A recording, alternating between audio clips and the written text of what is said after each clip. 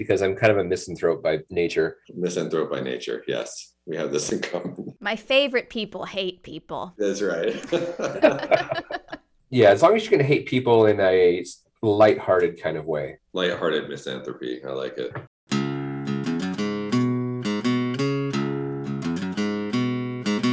Welcome to another episode of Bioethics for the People, an informal look at hot topics and neglected issues in bioethics, healthcare, medicine, and society. Basically anything that we, your hosts, find interesting. I'm Tyler Gibb in beautiful Kalamazoo, Michigan. And I'm Devin Stahl in the slightly less beautiful Waco, Texas. Hey, wait a minute, Tyler. Did you mess with my script? Tyler, do you ever think about things you want to accomplish before you kick the bucket? Do you have a kind of bucket list of either professional or personal accomplishments that are important to you or that would be dream-worthy to happen in your lifetime? Bucket list, huh? Mm-hmm. I think I do. There are places I want to go and see, like travel bucket lists. I think there are bucket lists as far as like my professional life. Like I'd like to finish writing a book. There are certain places that I would like to publish maybe that are pretty prestigious. Ooh, like New England Journal of Medicine, or what kinds of places? Yeah, New England Journal of Medicine, Science, Nature. Obviously, nothing that I do would be worthy of being published in Science or Nature. But so I think about those types of things. Sometimes I think about being published in, or like, being interviewed by different people, like having something in the New York Times, for example, or the New Yorker. When I was in graduate school, I wrote a couple of short stories and I sent them to the New Yorker thinking, oh boy, getting something published in the New Yorker would be, especially a fiction piece, that'd be so cool. That's what I think about. How about you? Yeah, I mean, I think for me, of course, there's the academic kind of stuff. And I actually, not to toot my own horn, but did get something published in Nature Review Clinical Oncology, which is one of the branches of Nature. Ooh. So that's pretty cool. So I highlight that on my CV, of course. Like, look at that. Is it like one of those animations that come in text messages, like congratulations, or like balloons like pop and stuff when you open it? Right. It has a sound effect that goes with it when you open my CV. But I think more so than that, I think what you said about being interviewed on popular media, I don't know, that's just so cool. I listen to a lot of NPR, and so we were joking that like to be interviewed on Wait, Don't Tell Me or Terry Gross, that would be just so cool to have your message get out to that kind of audience. Right. Yeah. So I used to listen to Diane Rehm a lot. She's retired now, but I always thought that would be cool. But Fresh Air, that show being interviewed by Terry Gross, who's I would argue is one of the best interviewers like in the country or in the business right now. She's amazing. But what's interesting, or what's exciting about this episode is that our guest has actually been interviewed on Fresh Air by Terry Gross. Yeah, a legit bioethicist who has written a very public-facing book for people who are thinking about the opioid epidemic, who are thinking about pain and addiction. He wrote a book to a more popular audience, which is amazing. It got really good traction, and then he got to be interviewed by Terry Gross. That's like my dream. So Terry Gross, if you're listening, please interview me. Tyler, I mean, sure, he's fine, but interview me. That's fair. That's fair. All right.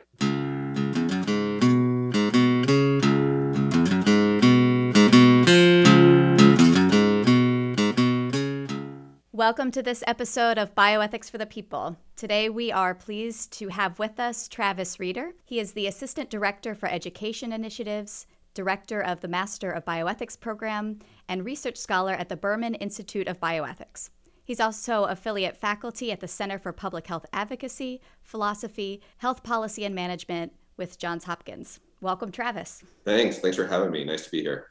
Absolutely. We invited you on because I think of you as the expert, the bioethics expert on the opioid epidemic. Is that fair? Wow. I mean, that's a lot of pressure. I suppose if you make the niche small enough, then maybe you can kind of toot your own horn that way. But yeah, there are not that many bioethicists working in this space. And so I think that there are several colleagues who are working on problems adjacent to the ones that I'm working on and kind of making up this field that is broadly the intersection of pain, opioids, opioids because they treat pain, but then also opioids because they can cause addiction and contribute to an overdose public health problem. And so that kind of bleeds into this broader crisis that we're experiencing in America today. So by the time you get that whole spiel out, kind of pain, opioids, drugs, addiction, and an overdose epidemic, it's actually quite a big space. And I am probably one of the only people who's trying to get a handle on the bioethics and health policy of all of that. But I have a lot of very smart colleagues who are chipping off different pieces for sure.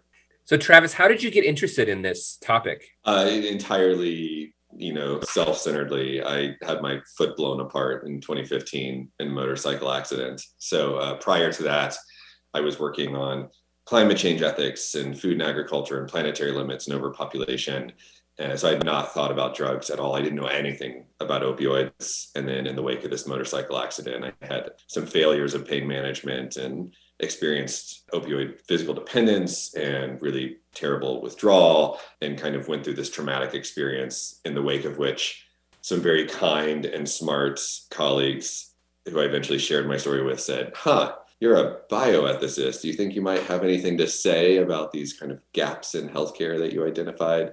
So this started for very introspective, self-serving reasons. And that was in 2015 was the accident. And so as I dug deeper, I found more to explore, and it's become my life now. It's what I do. And I will say your accounts of this are incredibly compelling. I'm glad that you were vulnerable enough to share them in print. And so we want to plug on the website, we'll have links to your book and your many articles about this, but I hope people take a chance to just read your personal account, because it's both incredibly harrowing and also frustrating. I was so mad on your behalf about all the things that happened to you and all the ways that medicine failed you and that your physicians weren't there to take care of you once you were trying to get off the opioids. It's just an incredibly compelling story. Well, thank you for that. I really appreciate it. I mean, so what you find in my book, which didn't come out until 2019. So, there's this 4 years of exploring and learning. Because again, I wasn't an expert in this topic, in 2015, was I kind of started with this very self-centered perspective of, I had this terrible experience of having my opioids mismanaged, and it caused a lot of suffering, caused a lot of trauma. And then when I started exploring it as a scholar, when I got enough distance to kind of think, oh, this could be important, this could be interesting, I wonder if I could help people, the questions just exploded, right? And so it started out very much oh, no one knew how to manage my withdrawal after they prescribed medications that cause withdrawal. That seems like a bioethics problem, to all of a sudden, boy, we're bad at drugs, right? We're bad at treating pain. We're bad at using opioids. But not only opioids, we're bad at treating all drugs, illicit and pharmaceutical. We're in the middle of an overdose crisis in America. Holy cow, these questions are ripe for bioethics and health policy. And it turns out that's one way to find a research program. I've heard some people, Travis, say, it's complicated, but at the end of the day, it's not so hard. Maybe there's some bioethics questions here, but ultimately this is a public health problem. It's about over-prescribing. So physicians were just not being responsible enough, and drug users were not being responsible enough. And if we could just prescribe better, and if we could maybe figure out how to get people off their medication in a simpler, more effective way, that would solve this problem. But I take it that you think there actually might be some more challenging bioethics questions present in the opioid epidemic. Yes, you take correctly. There's this very seductive story, right? So the important part is, how do you frame the problem? So if the problem is framed as the opioid crisis, and we'll put little scare quotes around that, because it's no longer an opioid crisis, it's a polydrug overdose public health crisis. But we use this language for a long time, so it's in the public imagination. So if the problem is the opioid crisis, then your question is, how do you solve it? And there's this really seductive answer, because if you look to recent history, and in fact, even less recent history, we caused, it looks like, this drug overdose crisis starring opioids. We kind of kickstarted it with overprescribing of pharmaceutical opioids. So that's the way it looks. We had a pretty steady drug use, addiction, and overdose rate for quite a while in the 20th century. And then in the 1990s, a whole bunch of things happened. I dive into the history in my book, and lots of other people have told it as well. But the kind of Purdue Pharma meets a lot of well-meaning pain advocacy to try to better take care of people's pain. And now you get told as physicians, as patients, by pharmaceutical companies, opioids are safe and effective now. This drug that you used to be scared to use. So you use them for everything. And so you get this kind of mantra of the pill for every pain. So we get the pill for every pain. Opioid prescribing quadruples between 1999 and 2010. And during that exact same time, overdose rates from prescription opioids quadruple. So lockstep, 400% increased in both of them. And so you see that. And if you are, say, Tom Frieden, who at the time is the CDC director, if you are a politician, if you're a policymaker, the story looks seductively simple. Overprescribing causes the crisis. So what would solve it? Stop overprescribing. And that makes it sound like there's not a very interesting bioethical issue here. We made a mistake. We use a drug to profligately, that's the right word, hold out your hands, give pills to everybody. And so stop that, right? But what we've learned in the meantime is that it's very different to stop using medication than to start using it. And telling physicians, hey, don't use opioids because they're dangerous isn't great health policy, right? So then you might encounter what we're encountering now, which is physicians being too afraid to use one of these tools in their toolbox, that is opioid medication. So yes, the question is much more complicated, but it looks like if the cause was oversupply, the solution should be supply reduction. How much does this interact with, I don't remember the years, maybe you have this off the top of your head, but there was a point in which pain became a vital sign that healthcare providers always asked about. And we got the pain scale from the grumpy face to the happy face for identifying, on a scale of 1 to 10, how much pain are you in? Is there a correlation between pain becoming something that healthcare providers are asking about routinely and them taking that information and trying to fix it in some way, and it just became this opioid prescription issue? Absolutely. So what I said in my last answer, that there were lots of forces that came together in the 1990s. This was one of them. And so the slightly longer version of that story is we had actually been under-treating pain for a long time, especially in America, because we were very afraid of opioids, interestingly, because 100 years prior, they had caused another overdose epidemic with heroin and morphine. For a long time, for years/decades, we had been underutilizing pain medication, even for patients dying of end-stage cancer. We were just really badly using this tool in our toolkit. So lots of well-meaning pain advocacy. You get the advent of the palliative care field. You get really important people like Kathleen Foley saying failure to treat pain constitutes torture by omission. It becomes a kind of rallying cry of the pain advocacy movement. So this idea that pain is the fifth vital sign shows up in the very end of the 20th century. So I think it was actually coined in 1998, 1999 by a physician at Johns Hopkins in a presidential address. And he comes up with this idea of pain is the fifth vital sign as a tool for getting physicians to take pain more seriously. So you have to actually ask your patients about what sort of pain they're in. The immediate problem was that once that became accepted, well, if you're a clinician and you're asking a patient about their pain and they give you a high number, well, now you feel like you're obligated to do something about it. And this is the same time that pharma is telling us that opioids are safe and effective. So now you've got pain that you know about and a tool that is safe and effective to use to alleviate it. And so now we even get things like hospitals being graded on how effectively they treat their patients' pain, reimbursements tied to this, et cetera, et cetera. So we get pain as a fifth vital sign either being officially or informally used in almost every hospital in the country through the combination of JCAHO adopting it and the VA system adopting it. So between those two things happening, basically every hospital is really aggressively trying to make sure patients leave with their pain treated. So again, all that for the good, but we overcorrected from not taking pain seriously to, well, if we've got a tool that can use it and we've been told that it's safe and effective, which we didn't have good evidence for, now we just throw it at everybody to keep our scores low, keep our reimbursement rates high. Well, so Travis, do you think that there are villains in this story? I mean, we've seen a lot on the news lately about the Sackler family misrepresenting some of the information about safety with these drugs. Can we blame them? Are we blaming physicians? Are we blaming the whole system which incentivized this? I mean, we like villains and heroes, right? So first I'll ask you about the villains and then I'll ask you about the solutions. But is it easy enough to figure out who's to blame for this? This is such a hard question. I honestly wrestle with this a lot, and I'll tell you why. So on the one hand, of course, there are villains. There are really bad actors. So if you want to get a handle on how bad some of the actors are, read Patrick Radden Keefe's Empire of Pain. It's an unbelievable journalistic investigation into the Sacklers.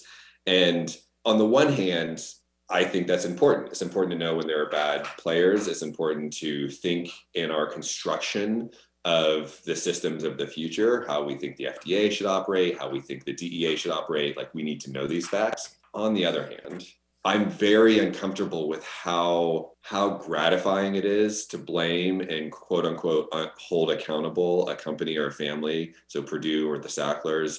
So right now, it's all in the news because the Sacklers are finally wrapping up this, years long set of lawsuits, and there's not much accountability anyway for them. It turns out they're going to still walk away with billions and billions of dollars, being one of the wealthiest families in the country. But them paying billions of dollars, everybody knowing that the Sacklers played this role, various prominent members of the family, everyone knowing that Purdue Pharma was a bad player, makes people feel really good.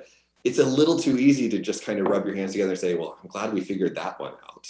And it's not a scapegoat because they did wrong things, but it lets us off the moral hook. And so here's the dirty secret that I want to make sure, here's the bold in the text of the thesis. Suing pharma doesn't solve the opioid crisis. What? I know, right? It's crazy.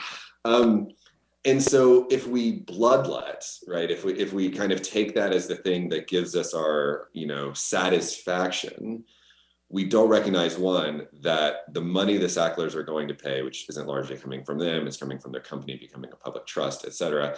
But those billions of dollars drop in the bucket.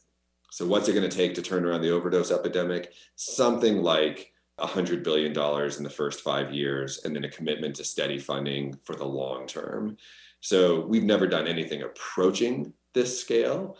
Elizabeth Warren put forward legislation that was never going to go through, but that actually showed what it would take. And it's about $100 billion. It's a well-accepted number for the first 5 to 10 years. So it's not only not going to solve it because it's backwards looking, right? Holding people accountable doesn't change structures, doesn't commit to kind of forward-looking promotion of health, but it also just isn't anything like enough money to do what we need it to do. Hold bad players accountable just because justice is important, right? So that part should just be done for good reasons. But now let's focus on solving the overdose crisis, which has very, very little to do with holding pharma accountable. What I'm hearing is that you have a really good solution to solving the problem.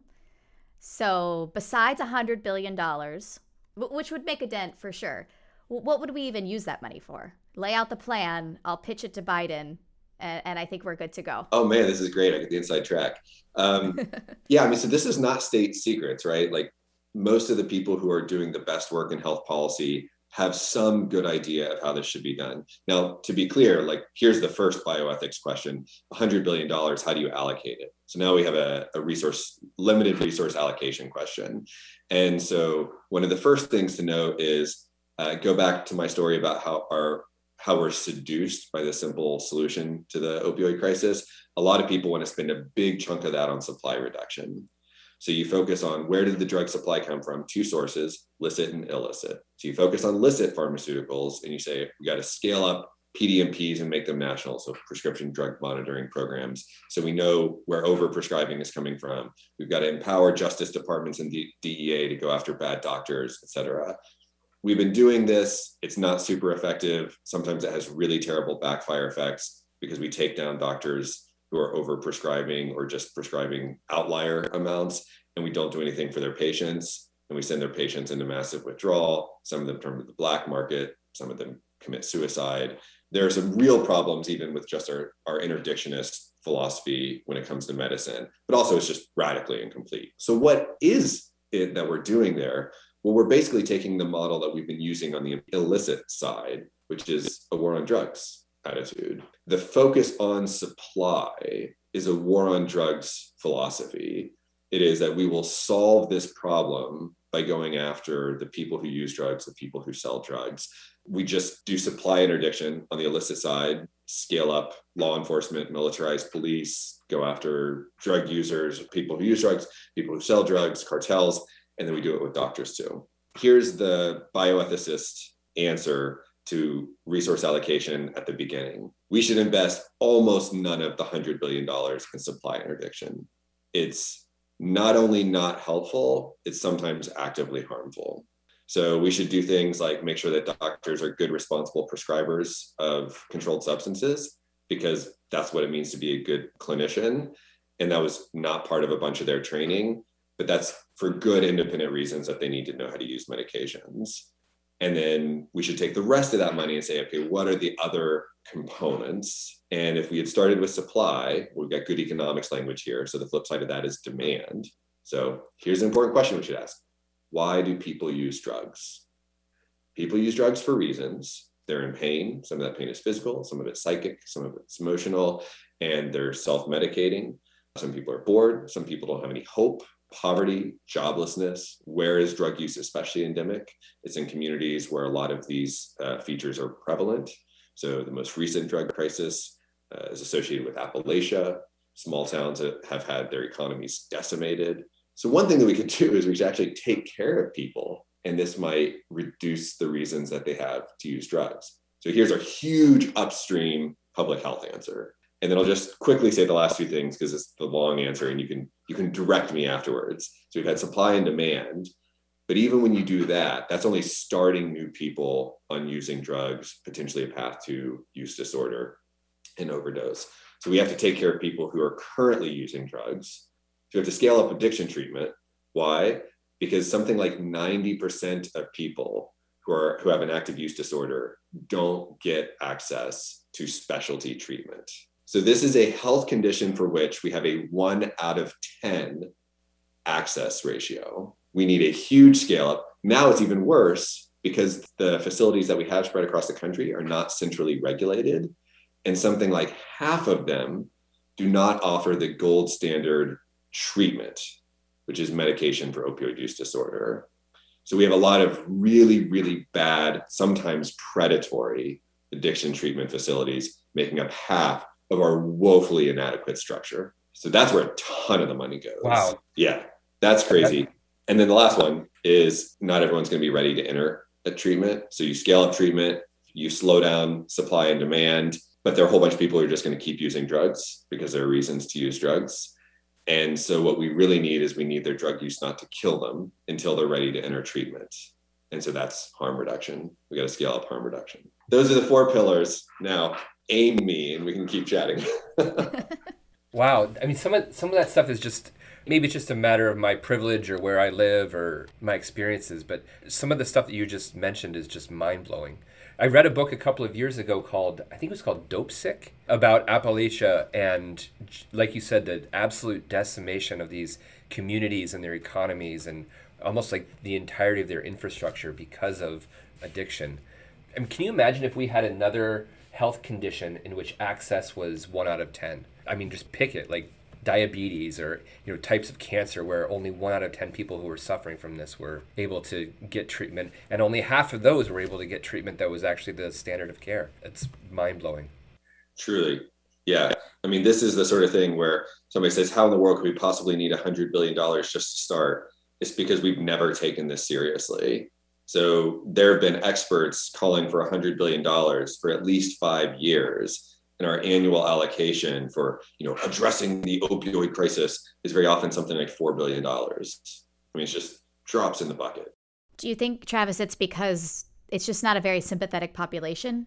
People who are dying of cancer are easy to sympathize with. People who are actively using drugs that could kill them, we just tend to not have as much sympathy for them. Yeah, I mean, I think let's make sure we use the word, it's stigma, right? Yeah, so why do we not have sympathy with this population? Because drug use and use disorder is incredibly stigmatized in our culture. And so a big part of the kind of philosophical side of the bioethics work to be done here is to think about the nature of drug use and its value, to think about concepts of addiction, what it means to have your brain, your mind, your identity go from being one thing, which is non-addicted, to addicted. So there are some philosophers like my colleague Hannah Pickard, whose careers are dedicated to figuring out like what this means to be addicted. And it's really important work for destigmatizing and understanding what it's like. So one of the things I tell all my students when I do course sections on this is we all use drugs. And it's just that some of us are really lucky that the drugs we use don't carry a lot of stigma. And so my drug of choice, well, I have several of them, but one of my drugs of choice that's closest to being stigmatized is alcohol. But of course, it's legal. And it's not even just not stigmatized for the most part. It's actively kind of promoted. And so I'm like really interested in cocktails, like fancy cocktails. And that's got like class and social clout. You can get like serious cred for being good and knowledgeable about cocktails. And here's the thing that I want everyone to wrap their minds around. There is nothing in principle different from that than being super into heroin. There's an experience to be had there that you're seeking. There are different, if you're into opioids in general, you know the difference in feel and taste and experience between hydromorphone and heroin and fentanyl. You can be a connoisseur of a drug, and we feel really comfortable being wine connoisseurs and cocktail connoisseurs. And then we immediately talk down to people who are super into heroin, for instance, because it's an illicit street opioid. It's been interesting to watch that shift. What you mentioned really resonates as true for me. So in Michigan, where I live, cannabis was legalized for recreational use. I think it's probably almost 2 years ago now. And almost every other billboard on the highway is the new state flower of Michigan, all of these like dispensary advertisings. And it's been interesting to watch the shift in the way in which recreational marijuana use has shifted kind of along those same lines, where people are super into certain strains and hybrids and mixtures of different, I don't know very much about it, and so I wonder if the legalization movement were to catch on for other types of drugs, whether it's, psychedelics and psilocybin, or more recreational drugs like, I don't know, ketamine or heroin, that, like you said, you could be a connoisseur, an aficionado of whatever particular type of drug your choice might be. Like caffeine is the same way, right? So coffee, like some people are super bougie about coffee.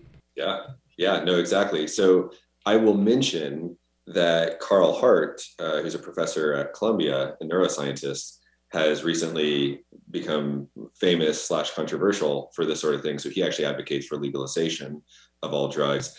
It's a very sort of libertarian argument in his case. There's a lot of kind of constitutionalism in the sense that one should have the right to experiment with their body and expand their mind in various ways. And I will say that I'm not a fan of a lot of those arguments because in general, I don't think it sufficiently wrestles with the tension between public health promotion and respecting individual rights to access certain goods. And so there's a serious question that we quickly get to here, which is whether legalization is the right sort of policy to promote various goods. Because on the one hand, it was absolutely mind-blowing that cannabis was illegal while alcohol and tobacco are illegal. Alcohol and tobacco are just far more dangerous than cannabis is on any reasonable understanding of danger. And so there feels like a kind of consistency reckoning here. And then you can kind of keep running that out and say, well, most of the harms of the drugs that I'm focused on that are causing the overdose epidemic, so these are opioids, benzodiazepines, stimulants, right? They would be much, much safer if you legalize and regulate them. This is part of Hart's argument, right? So you do what we did with cannabis. You make them part of the marketplace, and then we actually regulate access to them. And so you know what you're getting, you can properly dose, et cetera. Now that probably would drop overdose because most overdoses are accidental due to an impure black market. The problem is, I don't actually think we want a society in which you can access every dangerous good that humans can create. I think that the reason we give clinicians DEA cards, the reason that they have prescriptive authority and serve as gatekeepers for us is because all societies, it turns out, we're not unique, recognize that there's a huge public health cost to just unrestricted access of full information consenting adults for various dangerous content, various dangerous substances. So This is a huge, meaty philosophical bioethics and health policy question, which is something like, what is the correct high policy decision for making drug use safest? And I think we have to find a way to kind of walk this razor thin line of making the drugs the safest. So illicit market is terrible, right? That's what's causing so many deaths, but also making it really hard to access substances that can kill you with a single dose, which is what opioids, benzodiazepines, combinations with alcohol, et cetera, can do. So yeah, this is not easy stuff. One thing I have heard you try to explain is how you would talk about this even with your children. And so how would you talk about drug use and stigma and appropriate sort of mentalities about drugs with your own children? Yeah, this is such a good question. So I have a 7-year-old daughter, and so this is not just theoretical. And my partner and I are very on the same page that, there are all these good moral reasons for harm reduction, which is part of what we kind of alluded to, but I've done work on also. And the basic idea here is when there are risky activities that people will engage in regardless of the risk, you have a decision to make as, sort of policymakers or parents, which is you can either try to prevent them from accessing those activities, or you can make them as safe as possible. So the harm reduction approach is to make them as safe as possible. The other approach we're really familiar with, which is these are abstinence only approaches. And so harm reduction does not fit only in, say, the drug conversation. There are very uncontroversial places for it, like seatbelts and airbags in cars. But then there are also similarly controversial places, which is sexual education for minors, for instance. So here's what I know about the way that I will continue to raise my daughter, 7. We haven't had these conversations yet. But when she's interested in sex, there will not be an abstinence-only focus. There will be a focus on education, lots of discussion of enthusiastic ongoing consents about contraception, about staying safe. And this is the same model that I'll be using when it comes to drugs. Because of our current criminalization of drugs and the highly contaminated black market, I will desperately hope that she's never interested in trying, say, cocaine or methamphetamines or heroin, because they are so incredibly risky right now. If you try to buy heroin on the street, you will not get heroin. You'll get almost pure fentanyl, no matter where you're trying to buy it. And that's incredibly difficult to dose. And so I want her to know that this is one of the most costly, risky things that she can do. And her dad, as an expert, would never want her to try this. But if she ever tries any of these things, she cannot do it alone. Using drugs alone is the most dangerous thing that you can do. So you do it with other people. You do it with people who are carrying naloxone, especially with opioids being such a dangerous part of our drug supply. We have an overdose reversal drug. It's basically magic. The fact that we don't have all of our teenagers and all of us just constantly walking around with 2 doses of naloxone blows my mind. No side effects. And you can reverse someone who's in an active overdose with just 5 minutes of training. So don't use alone, use with other people. Don't be afraid to call the police. Don't be afraid to call EMS. Make sure you know the status of any Good Samaritan laws. Like, I am much more comfortable with the idea that she will try some drugs, even if I'm not a fan, right? So I'm not a huge fan of anything that's coming from the illicit market. But if she were to buy cannabis illegally rather than a state where it's legally available, I wouldn't be as concerned, but I would have the same sorts of, make sure you're safe, make sure with other people, that's not just you and another person, you and a man alone somewhere. But I would be more concerned if she ever wanted to try some of these dangerous drugs. And yet I want her to have all the information to keep herself as safe as possible. Good. Well, Travis, we're so grateful that you were here with us today to explain all that. Can you describe or tell us about, or at least just name your book, and we'll link it on the website so that everybody can have a chance to access it? Sure. Yeah. So my book is called In Pain, A Bioethicist's Personal Struggle with Opioids. It was published with HarperCollins in 2019. An interesting part of my life is that I chose to publish this book not as an academic book, right? This is not an Oxford University or a Rutledge sort of book, right? I published with HarperCollins because I wanted it to be read by physicians and nurses and pharmacists, but also, patients and family members, people who have loved ones who are struggling with use disorder, who have lost someone to use disorder and are are struggling to figure out how to make meaning and do activist work. And so, yeah, over the last several years, I've done not only like the bookstore tours and the library readings, but I've also gone to recovery meetings and talked with folks who are in recovery themselves, who are parents of children lost to overdose. And so the book is not your standard academic bioethicist text. It's meant to, this was mission work, right? The goal was to make a difference. So all that to say, if anybody has interest, I hope they read it regardless of how nerdy they identify. Well, thanks so much for being with us. Thanks for having me. This was great. For more information about today's episode, show notes, and links to articles and topics discussed, please head over to bioethicsforthepeople.com. Special thanks to Darian Golden-Stahl for all the podcast-related artwork, and Christopher Wright for composing and recording all the music you've heard here.